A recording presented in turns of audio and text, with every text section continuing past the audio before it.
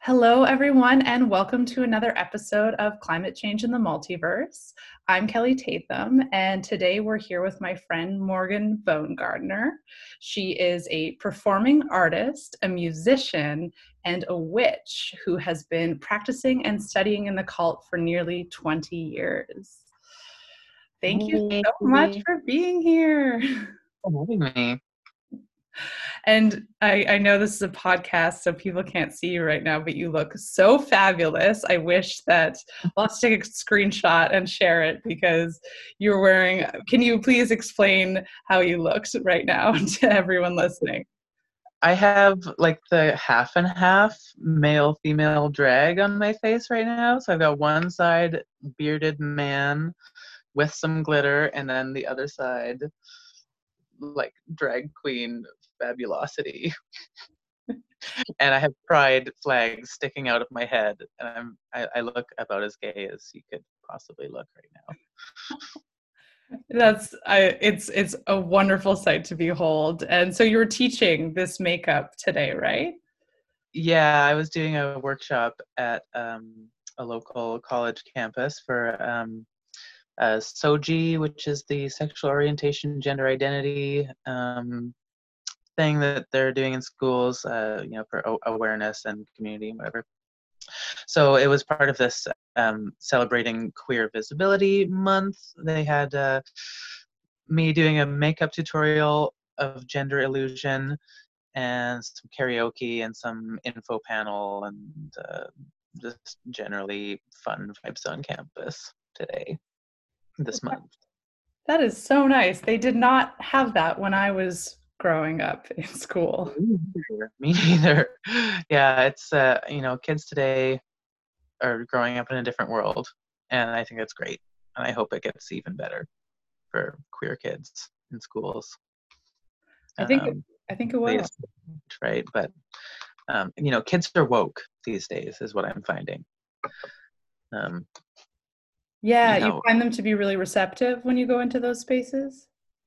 yep, yep. Young people are really on it with pronouns and just being generally decent to queer folks. When I was growing up, certainly when I was in high school and in college, actually, it felt like we were really, kind of targeted minority. And it doesn't seem like that's as much the case now. Of course, I'm not in school, so I couldn't really speak to what the experience is, but it seems like kids are really on board with gender and sexuality stuff.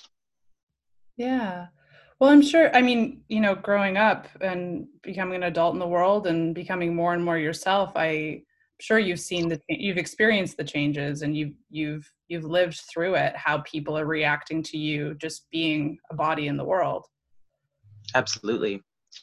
Yeah. And there are ways in which, greater public awareness isn't always good, Hmm. or there's like more opportunity for backlash in a way when I think with any kind of social justice movement, as people move forward and progress, there's also the opposing side which rears its head. Um, and as a trans person, I have noticed being noticed more. Um, like it's just more in the public awareness that people like me exist. And so I feel like I'm maybe spotted more often or just noticed as being some kind of queer gender more often than I have experienced in the past when it was not such a talked about thing. There weren't trans people on TV. It wasn't, in the media. People were talking about, this sort of what I feel is like a recent development in queer rights and queer social justice movement is awareness about transgender stuff. Yeah. Do people have a lot of questions for you? Do strangers ever come to you with questions? Absolutely, and I tell them to Google it. I am not that person. I'm just trying to live my life and like survive. I am not here to educate, the straight cis world. Um, there are people out there who are willing to do that work, and that's great. And I have been that person at times in my past. Um, but honestly, I really don't like it when strangers ask me things like, "How do you identify?" or like, "Have you had the surgery?" or things like. I mean, like people ask things that to me it's obviously inappropriate, but you know, it's kind of you're put in a delicate position where if you kind of say, "Hey, I don't want to be asked that question," or it's like, well, you're not very helpful, or you're not very, you're not willing to meet me halfway, so why should I accept you? And it's kind of like that. So it can be a difficult line to walk. Um, when I feel confident to, I will just tell people, ask Google, because you'll get a better answer than you'll get from me right now. How do you identify? I don't actually. Yeah. Do you have time for an hour-long lecture about how categories are an illusion, or? Totally, totally. Like, we've spoken about this before in personal conversations, but I, from my experiences and what I understand through my own, spiritual initiations, is that really there's only one soul in the universe. Hmm. Identity and separation are just, they're real, but there's a unity that's beyond that. Um, like the universe as one soul is divided within itself for the sake of this incarnation, which is this magical act that we call the universe. Um, but it's all one thing. There's no outside of that. Yeah. Yeah. One of the tarot teachers I study with says, everyone I see is just another way of being me. Exactly. Yeah. Yeah. So, how did you get into the cult? Because you said you were about 10 years old when you started practicing, and you don't hear that very often. People getting into witchcraft and magic that young. Yeah. Well, I described myself as being like a born theist. I grew up in a secular family that there was no kind of religious tradition or anything, any kind of spiritual practice or understanding. It just wasn't a part of our world. But I just innately understood there to be a spiritual magical dimension to the universe, and I spoke to God and angels, and I had this connection, and I really tried to find information in the material world about that. Um, and there was a time where I went to lots of different churches um, and read the Bible a lot. I still read the Bible, but I devoted a lot of time to, as a kid, trying to understand the personality of God through what seemed to be the only sort of existing authority. Um, and in the Bible, there's references to pagans and witchcraft, and it's all kind of very condemning. Um, but there's also things in the Bible that seemed to condemn me, Mm. just for my queerness and for just how I existed. Um, and nothing that I could control. And I sort of came to the conclusion that if that God of the Bible was the real God, then that God hated me. Mm. And so whatever the opposite of that is what I would rather be doing. Um, and of course, these pagans sound very interesting. This witchcraft sounds very interesting. So there was a time where I was not in public school, and I was sort of supposed to be doing a self-directed type of homeschooling, but I didn't do that. I just went to the library every day and read like Gerald Gardner and Aleister Crowley and Starhawk, and just trying to grab hold of whatever that was, that secret magical way of looking at God. the divine, yourself, the universe, etc. And I found out that it wasn't really all that evil. It wasn't really all that against, like the Judaic Christian tradition has more to say about witches than witches have to say about it. The Abrahamic faiths, Islam included. Yeah, and like there's a lot of historical precedent of witches or people with their own indigenous spiritual practices, spiritual magical practices, integrating Christianity and keeping their own beliefs and practices, but taking on like, oh yeah, I can get behind this Christ idea, that's okay. So I went through a phase of really wanting to move as far away from the Abrahamic God as possible. And then kind of like through that journey ended up coming to a more well-rounded understanding of it's all kind of one. And there's actually no way to deviate from God's will. And like if you're a queer person or if you have a practice that's not okay within Christianity, or for any myriad of reasons, it doesn't mean that it's not for you. Like you can take what you need from it too. I love that. I think that I personally went through this big atheist overcorrect because I was a Christian in high school for part of high school. It just kind of came onto my path several times, and I was needing something, and I tapped into that and felt a lot of peace there and a lot of fulfillment.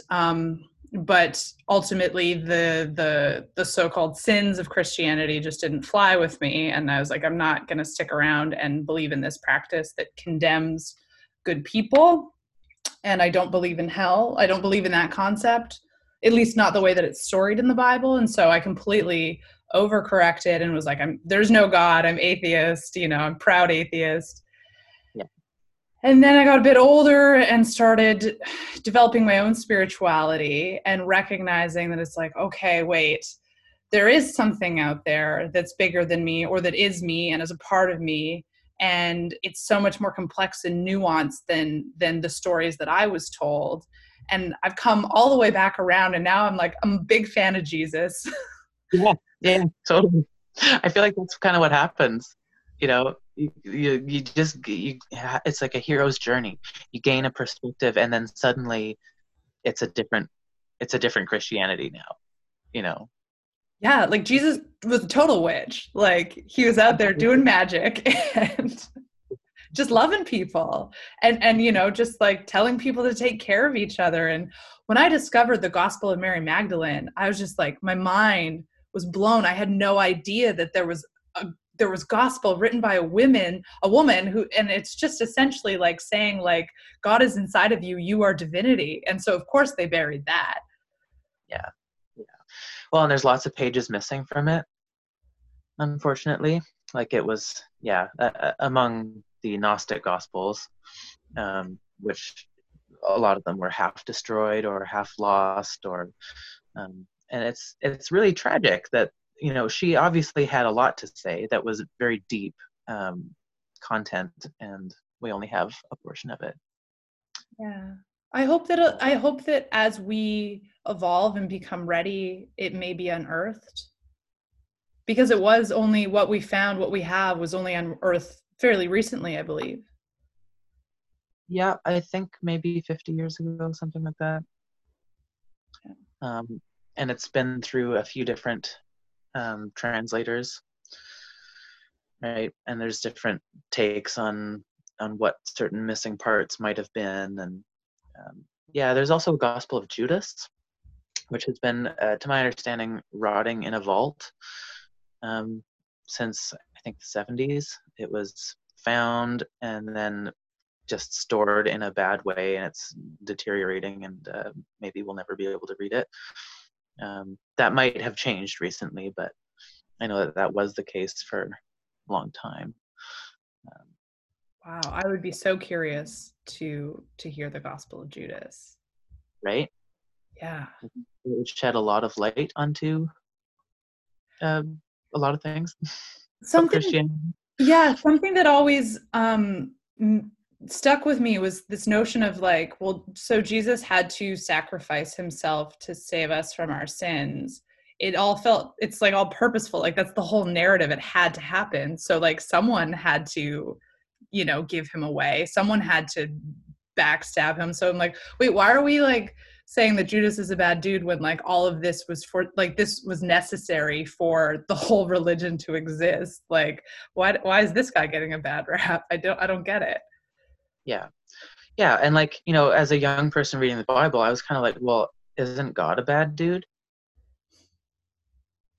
Like it's so much of the narrative is a setup.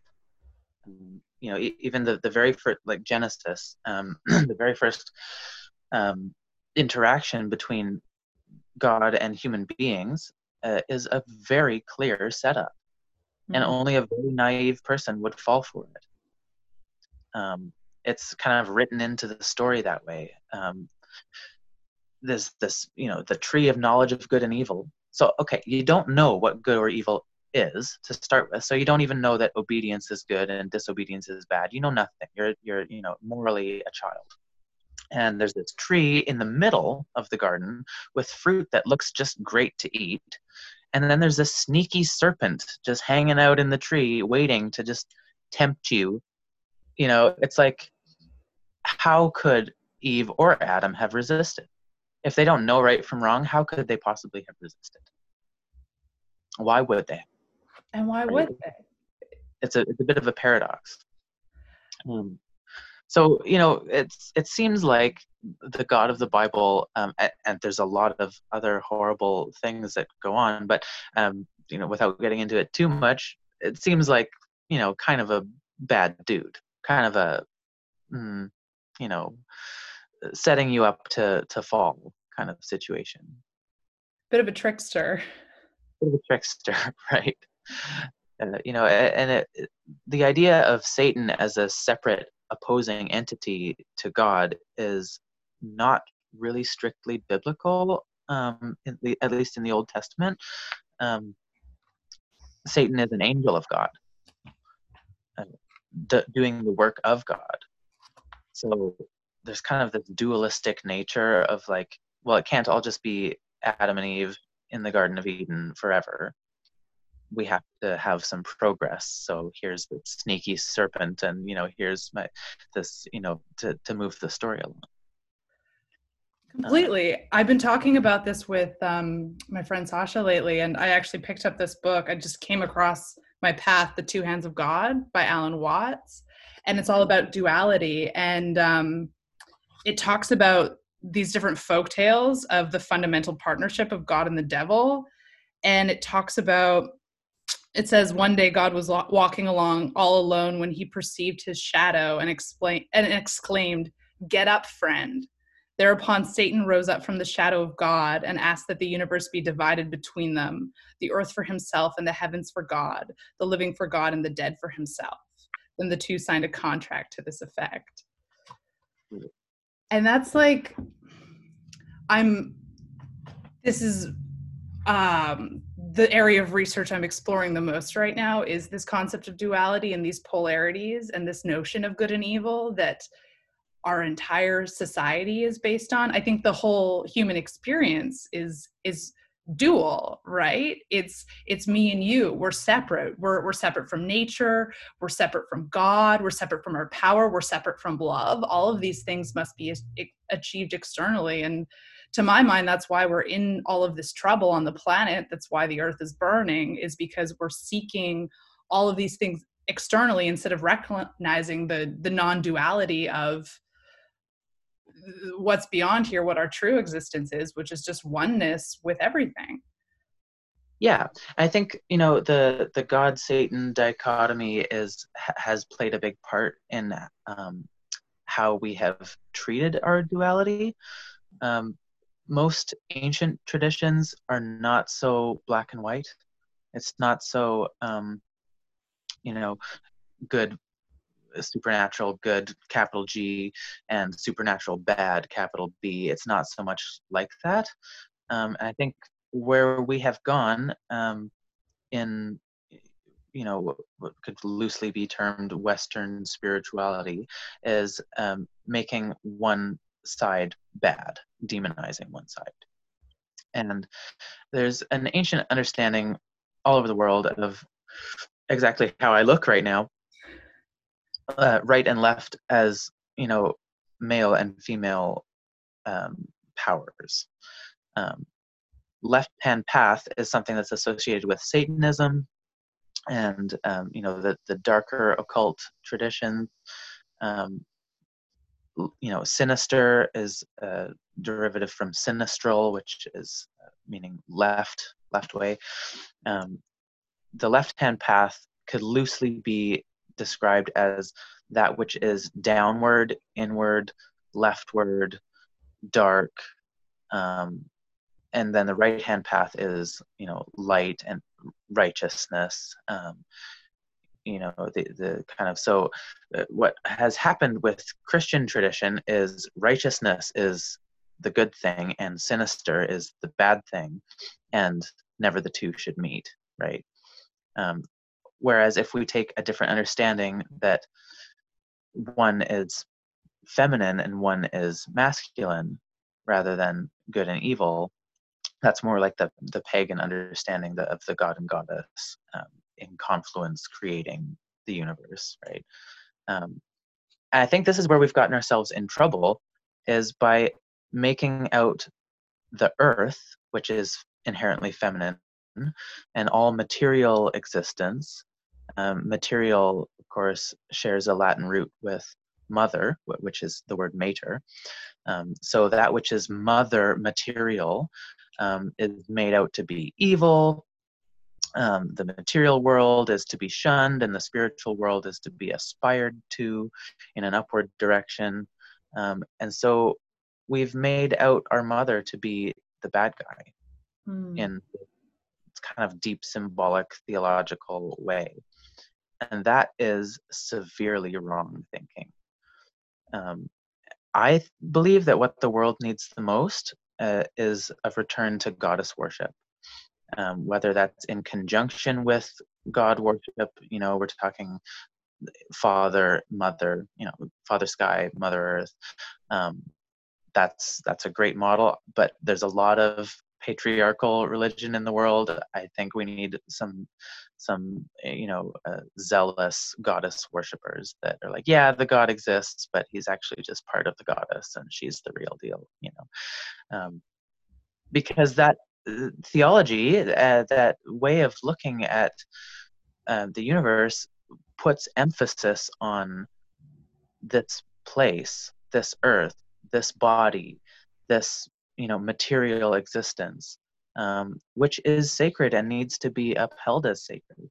And all people all over the world knew this at one time, and now it seems to be it's like it's an indigenous value, which is a universal value, but we've divorced ourselves from um, to uphold the sacredness of the earth and the water and that which is feminine and dark and inward and all of those things. Mm. How do you embody goddess worship in your personal practice? I am dedicated to the goddess Kibale, who's an ancient Anatolian form of the mother goddess. In the beginning of the universe, she's everything. She's androgynous, and she self-castrates, which is the action which sends into, becomes the manifestation of the material world by separating two halves of herself. Um, and I have an icon of her. I worship her every day. I give offerings every day, and I pray to her, which is mostly praise, but also vowing to uphold the sacredness of her body, which is the earth, and her blood, which is, all blood, all water. Um, and the only thing that I pray for myself is to be aligned with her will, and that I can do her service, that I can be made fit for her service in any way possible. Um, and as a daily practice, this is something I do in the morning. It just aligns where it orients my thought to and my feeling, and my all the levels of myself are oriented to um, emphasis on the mother. Um, and that's basically it's the same as any other sort of religious worship. I've just chosen a specific way to look at the Great Mother, but I think any kind of daily alignment towards divinity, and I think especially feminine divinity. So using physical ritual, using your body, using you know these material type things as or in your spiritual practice, aligns it with the goddess inherently. Mm. That seems to be something we've lost in our culture, this ritual and tapping into, um, a daily, even Thanksgiving, gratitude. That's come up a lot in wellness and mindfulness practices, but I feel like that's something overall that we've lost as we did the atheist overcorrect kind of as a culture, which I think has been a necessary stepping stone. We had to move away from a lot of the quote unquote negative aspects of religion, but we threw the baby out with the bathwater. And for me, incorporating ritual in my life has been so deepening. I do have a dedicated practice every morning, and I'm working on incorporating more and more ritual because every time I do it, I feel so connected. I did just a small ritual on the full moon, which just it basically involved me, taking some quiet time, setting up a space, and blessing water with words and drinking it, and just feeling connectivity to the earth. And I went to work that night and I just felt so powerful, and I was just glowing and laughing with everyone just from taking that time to tap in with the inner goddess, with my inner divinity. Yeah. I think another thing that's often missing from Western esoteric practice in ritual is reciprocity. Mm. Um, and it used to be a thing, like if you go to a spirit, or you call on an entity, or you're calling on the land that you stand on, or the water that you give back also. Um, and that's where offering as part of daily ritual, I think, is really important to maintain that reciprocity, that not only are we grateful with our words and our prayers, but we're also grateful with our resources and with our bodies. Um, yeah, and like pouring out water into uh, a plant or onto the ground, um, giving offerings to birds. I mean, all of these things can be sort of incorporated into this kind of ritual space.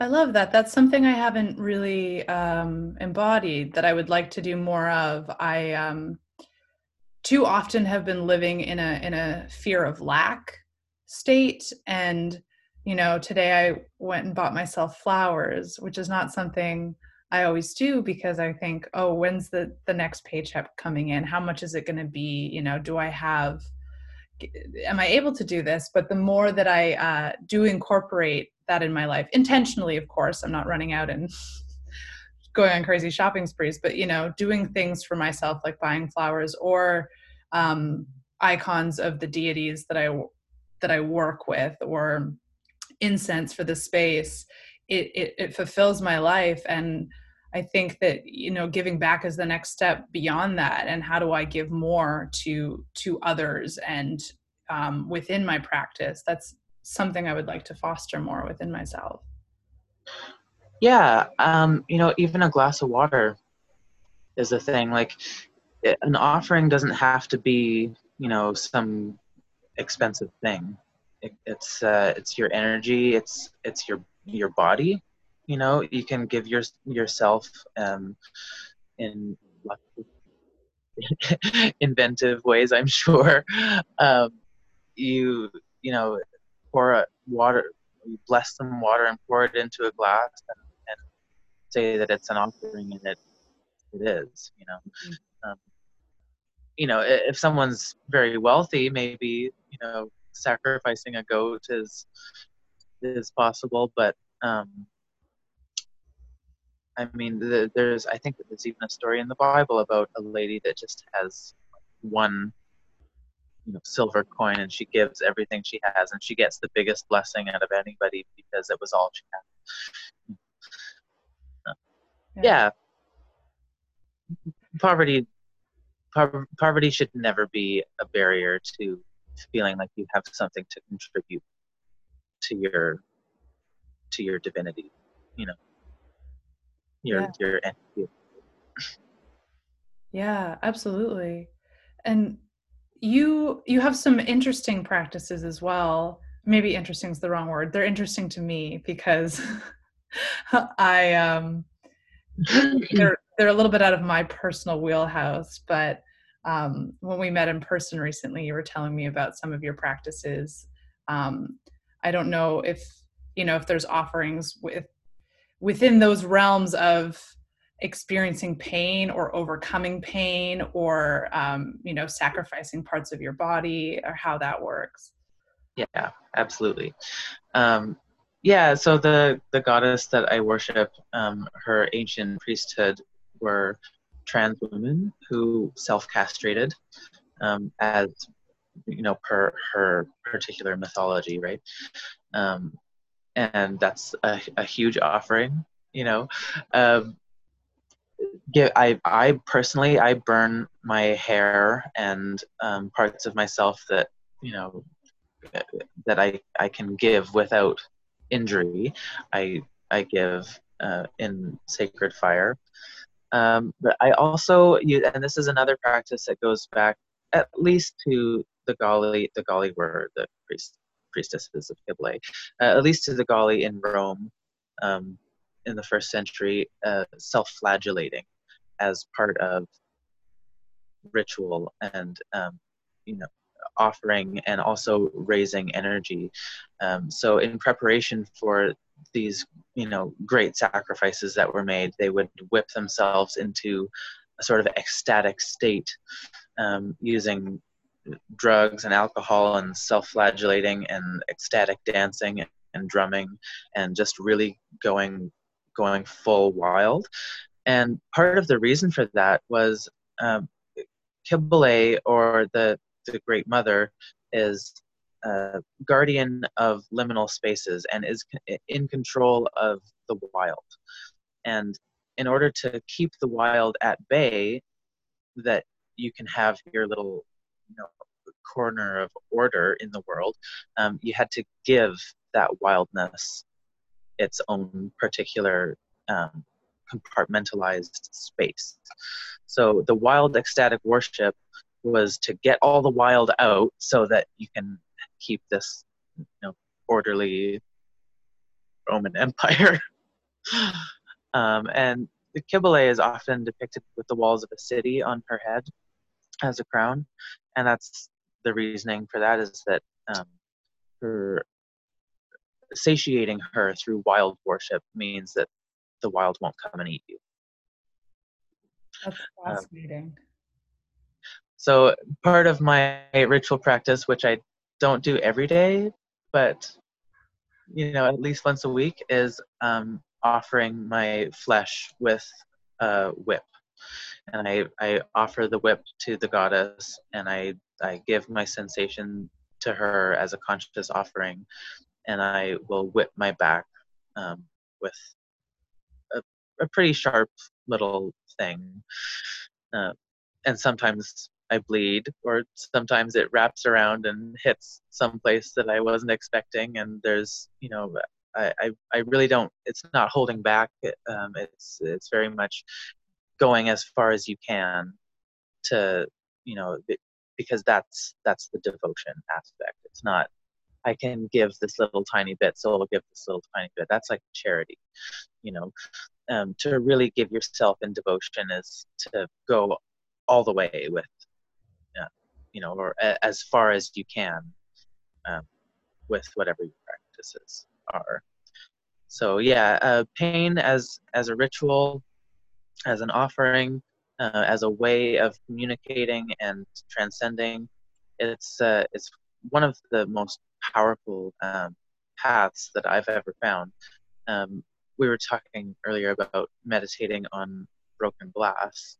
There was a time where I had just this tote lid filled with shattered beer and wine bottles that I would sit in, and that was where I would do my daily meditation.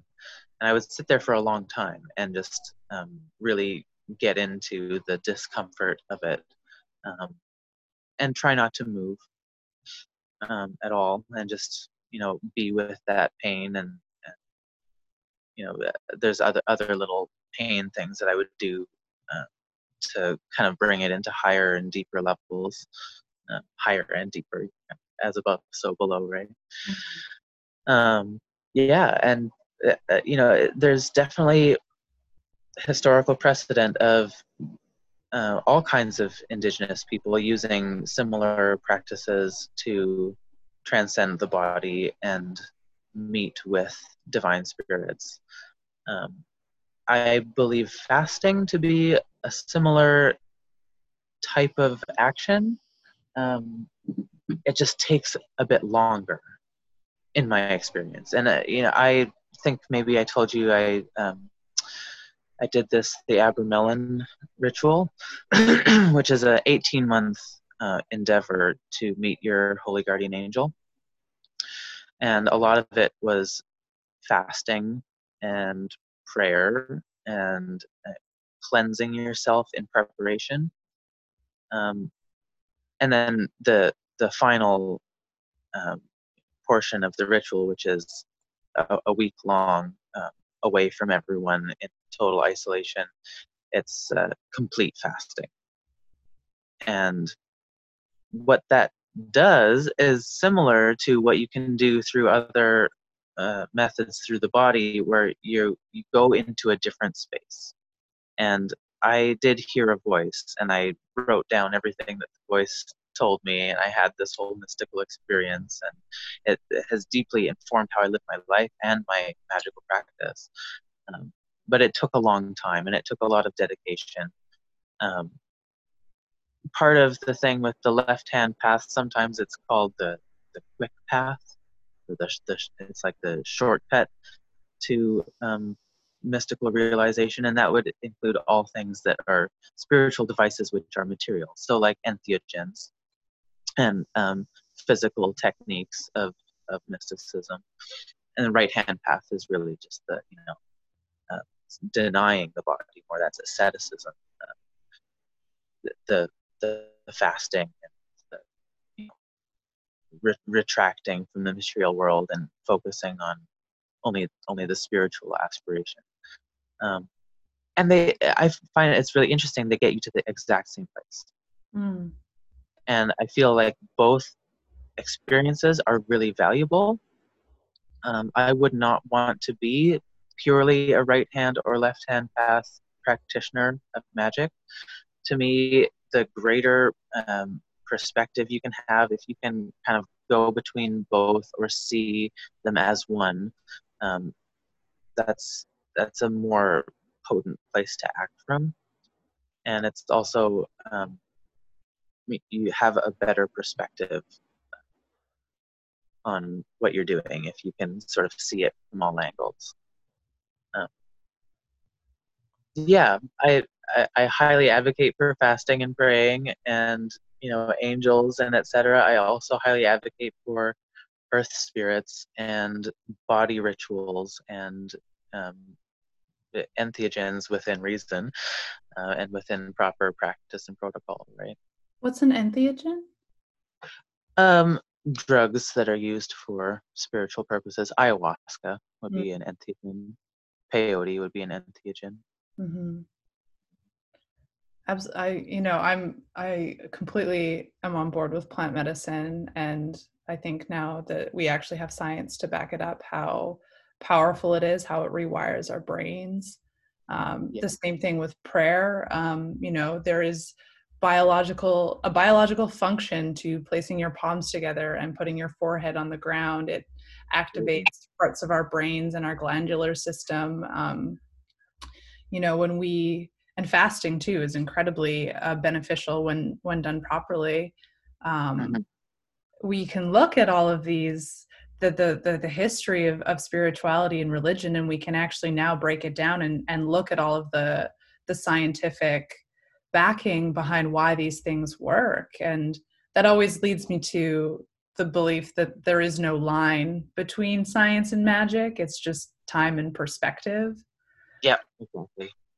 um, I think that's so fascinating what you do, and intimidating as well, especially with the broken glass and the whipping. I Yeah, that is not currently where my practice is. I don't know if my path will lead that way, but I think it's very interesting, and I think that at the very least, sacrifice is something that we can all incorporate in our lives, or learn how to redefine. We're in a time of immense change, and we're in big trouble in the world. And I think a lot of that has to do with our inability to make sacrifices, because we're so driven by this need for fulfillment and pleasure. And there's nothing wrong Yeah. with pleasure. I actually think we need more pleasure in the world, but like, it's been distorted, what we think that pleasure is, how we think that we get fulfillment. And a practice of sacrifice or self-flagellation, whatever that looks like for you, in a way that is disciplined and holy. I think that's really, really interesting and worth exploring for every individual, and how that could look like for them. Yeah, and I also want to say that it doesn't have to be pain. Like, pain is just one way to involve your body. It can totally be pleasure too. And for a long time, my prayers always included this: I give you my pleasure, I give you my pain. Um, and then it's like, whatever happens, whatever you do, if that's given as a conscious offering, and even, really, the ultimate goal would be that your whole life is given as offering, that every sensation, every experience, every feeling, every achievement, every sadness is sacrament and libation to the divine, right? um, Absolutely, there is also this whole world of sex magic, right, where you can involve pleasure as offering and as magical fuel in its own right. Pain is just where I personally tend to go, and there's, I think, a lot of people that would identify with that, but it doesn't have to be pain. You can really give your body in a lot of different ways. Yeah. Well, I love that you brought up sex magic, because I think that the people need to know that the most powerful way to manifest something is to visualize it at the point of orgasm. Yeah, yeah, yeah. That's a really good technique. And there's more, in-depth ways that you can go about it. You can use sigils and astrological correspondences and colors and incense and gods and goddesses, and you can really get very elaborate with sex magical practice. And the more things you I find anyway, the more things that you tack on, if they all go well together and it all makes sense, it really is more powerful, I find. You kind of make your environment in a way that you can't think about anything other than what you're doing.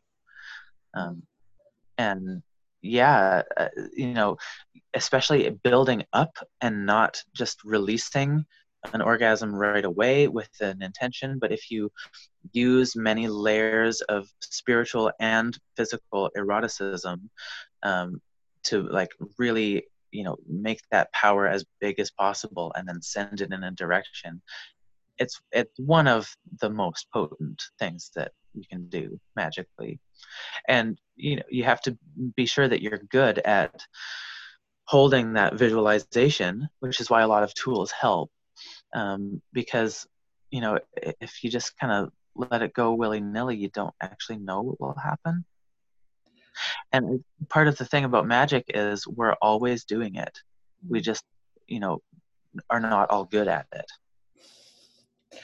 Right, or we're not being intentional. And I do this all the time. You'll say something or you'll write something and then it comes to fruition. You go, I didn't want that. Why did I think that? Or why did I say that? But that's how the world works. Words are spells and we speak things into existence. Yeah, yeah, yeah, which is also in the Bible, right? we are sort of tasked with, or given the ability to name things, and that's also how God creates, is by naming things. And so, Okay. yeah, speaking things into existence. I mean, the sex magic thing is really interesting because that's how we come into existence, through orgasm, and all the alchemical things that happen after that point. But it's interesting because we have this power to create incarnate souls, and we could use it for anything, kind of. You don't have to create a baby with your sexual power. You can create something else, anything. Wow. That's such a simple and profound way to conceptualize it. It's like that is what is more magical than creating another being. And we're doing that all the time and not even recognizing it as magic. Wow. Yeah. Yeah. Wow. So that's incredible. Thank you for sharing all of that. I'm wondering, I usually I like to start off with this question, but we got into such juicy stuff right away. But how's your heart been lately? The world has always been a challenging place, but I think that for some of us, it's more challenging right now. And I'm wondering how you're doing. I appreciate that. In the Egyptian Book of the Dead, there's this moment where the deceased's heart is weighed against the feather of truth. And if your heart is lighter than the feather, you get to move on to your afterlife. And if it's heavier than the feather, you get eaten by this half crocodile, half lion, half hippo crazy thing that just destroys you and you're done and no longer. So, there's something in that. There's something real and applicable about a light heart, trying to keep a light heart about things.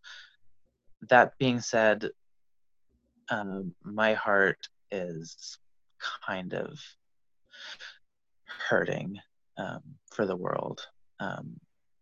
I really get emotional about the things that I see going on in my,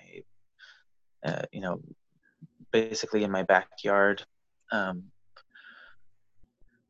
Things, pipelines, indigenous, people being forced off their land and just decimated in horrible ways. It's really disheartening. The way that I see our ill-adapted relationship to the material world is very disheartening. The way that racism and homophobia and transphobia and xenophobia and Islamophobia, it's just really taken off in a big way in the United States and in Canada. And I can't speak to the rest of the world, but it's there's a bit of a scary political climate, and I get very emotional thinking about those things.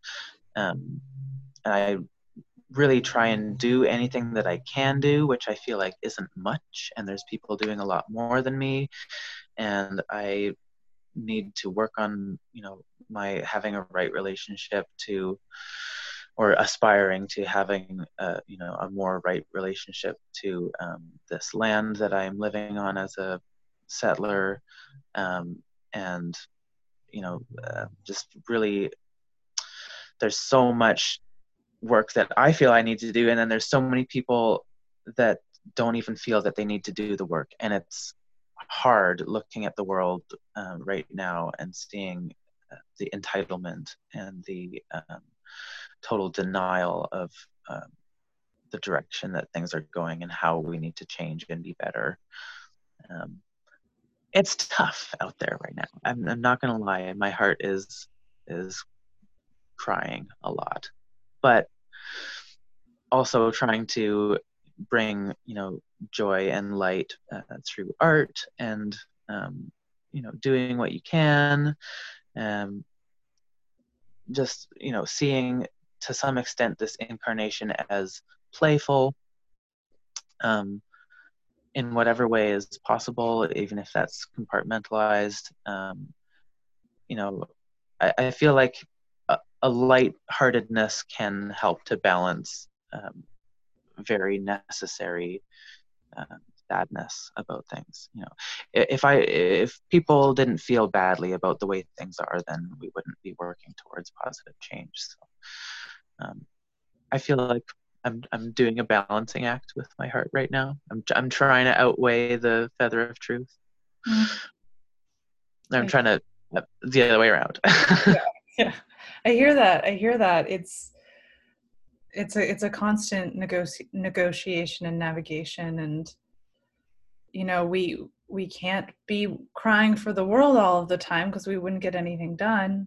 But we also do have to be with those feelings. We have to be with that grief. We have to let them move through us. I mean, you and I think you're doing so much. I know you're out there recently. You were in the bank protesting during the height of Wet Sweatin', and I Yeah, think and I was protesting a year ago about this pipeline project. It's been an ongoing thing. Yeah. what is it? Why aren't people getting it? Why is our government so diluted? How do they not see what they're doing? Well, they must feel that it's justified or that it's necessary. Um, the only thing I can think is, basically this pipeline is for getting natural gas to China, which would potentially be good for the planet, for China to switch from coal. Um, there's a lot of jobs created. There's a lot of jobs, related to a big project like that. Like it's a big economic thing. Um, I think those are. I think those are the pressures. Those are the big reasons. But um, at the top of it, at the end of the day, it's corporate greed that has put pressure on our government to basically act as a military force and invade unceded territory, um, forcing a project on people who have consistently rejected pipeline projects forever. Mhm. Um, and alternative routes have been offered, and Coastal GasLink has rejected those alternative routes. I think, when it comes to this issue, it really is that the machine doesn't care. People don't care enough about what the impact is on the indigenous people of that territory. And they believe the fake news that the people are actually divided. It's only a small group that don't want the pipeline and everyone else wants it. That's not true. There's I could cite articles that basically disprove that whole bullshit. Mhm. Um, Well, and ultimately, it's, we can't be extracting any more oil out of the ground. We just can't be doing that. and we need to be focused on listening to the indigenous people and what they have to offer about how to protect the land, how to rehabilitate the land, how to become regenerative once again. And I don't think the metaphor could be any more on the nose that we're wanting to tear apart Mother Nature and throw a big long pipe through it. Yeah. Yeah. It's just insanity. Miracle as you could get.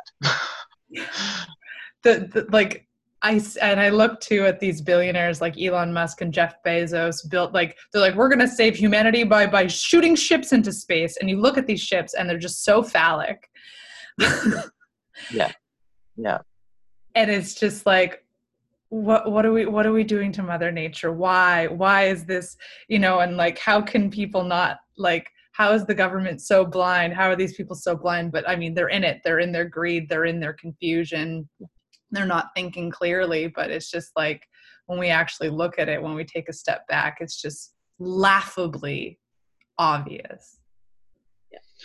That's where I believe what the world needs is a complete return to indigenous values and a complete turnaround and worship of the mother in all of her forms, because that is what we all used to do and we were fine. Uh, indigenous cultures have been fine without our big Western phallus fucking taking over. It's really an awful direction that we've gone in the last 2,000 years of really denying and shunning the the feminine. And that's, if we turn that around, everything else should follow, right? If we are worshiping the earth instead of trying to dominate her or discard her or fill her with garbage, I think our beliefs would inform our actions. Yeah. What would you offer to someone who is maybe brand new to magic or the occult and goddess worship? How can they take a first step towards incorporating that into their life? Well, I kind of feel that goddess worship has, in a strange way, been sort of preserved within Christianity. Maybe like killed and mummified, or like put into a coma or something. And I feel that goddess worship can be extracted from Christianity, and I'm certain other religious traditions as well. We have Mother Mary, or I should say, people in the Christian world have Mother Mary as a sort of a feminine icon. And I was really interested in all the little tiny tidbits in the Bible that reference to the Asherah pole and other goddess worship things. That can all really be extracted and reconstructed and re-enlivened. Starhawk is a great resource. And I lost you on that last thing. Starhawk Starhawk. Okay. is a great resource.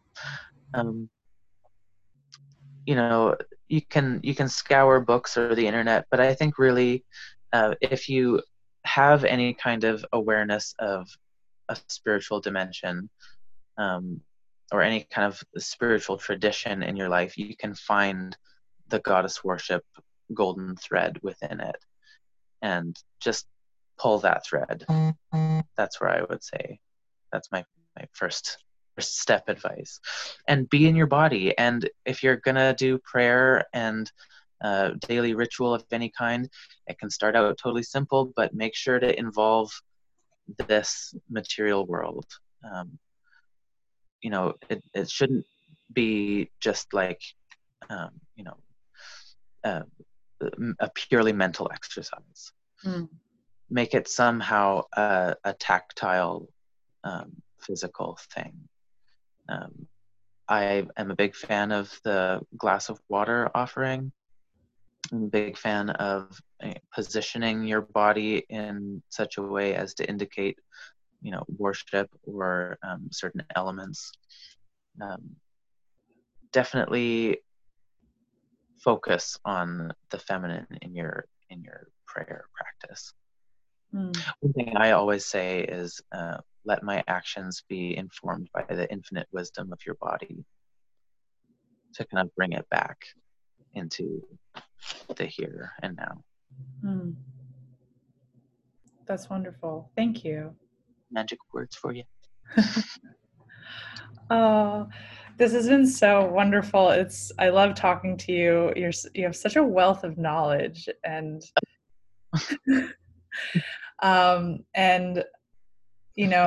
we talked about activism a bit, and I'm always thinking about how I can do more and be better and blah blah blah. But I see you as someone who's out there in the world, being your truest self, and I think that's the greatest form of activism that we can undertake.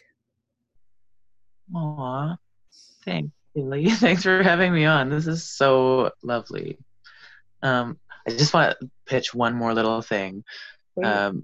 Get in touch with your local Indigenous folks and find out what protocols are, you know, um, to be abided in the territory that you live on, and learn from them if they're, if you can, respectfully learn from them how to be in right relationship with the ancestors in the land is another great tip. That's a wonderful tip. One that I will take for myself, because that's an area that I'm really new to and really keen to learn more about. Because the more I conceptualize the true nature of reality, the more I see that the answers have always been there, that people have been holding those answers, and I think so much of what the indigenous traditions have to offer is really beyond our current perception of how knowledge exists. Yeah. It's so embodied, and so I love how you talk about bringing it back into the body and to the material realm, because it's so easy for us to get lost in our minds thinking about like what I can do, how I can help. And it's like really about sinking into our body, into our heart center, not floating away into the clouds with spiritual practice or with, drugs or alcohol. All of those things are wonderful, but we need to just really be here in this body, in this experience, and be with what is coming through, what is happening in reality. Mm-hmm. That's And why. let it be sacred and be with it as it is sacred. Mm, yeah, the whole spectrum of it too. The good, the bad, whatever however you've been taught to feel about this emotion or that emotion or this experience, like all of it is divine. All of it is purposeful. Yeah, totally. Well, thank you so much. Is there a way that people can follow you on social media, or see your art, your music, which we didn't even talk about, but we can link to, and next time we chat, maybe we'll get into. But there's just so much witchy stuff to talk about that it's like. Totally. We'll have to do a series. You can follow me 3 different places on Instagram. Bath Doom is my band Instagram. I have Morgan Lilith Grace is my personal, just anecdotes and whatever. And I Feel Ya Darling is my drag persona. So there's those 3 places. You can also follow me on Facebook, Morgan Lilith Grace Bonegardener, and also Living Statue of Nelson, and Bath. I think it's Bath Band on Facebook. And my band also has a Bandcamp, which is Bath Magic at Bandcamp.com. We'll put a link. Yeah, we'll link to all of it. Well, thank you so much, Morgan. It was such a pleasure. Thank you. This is so fun.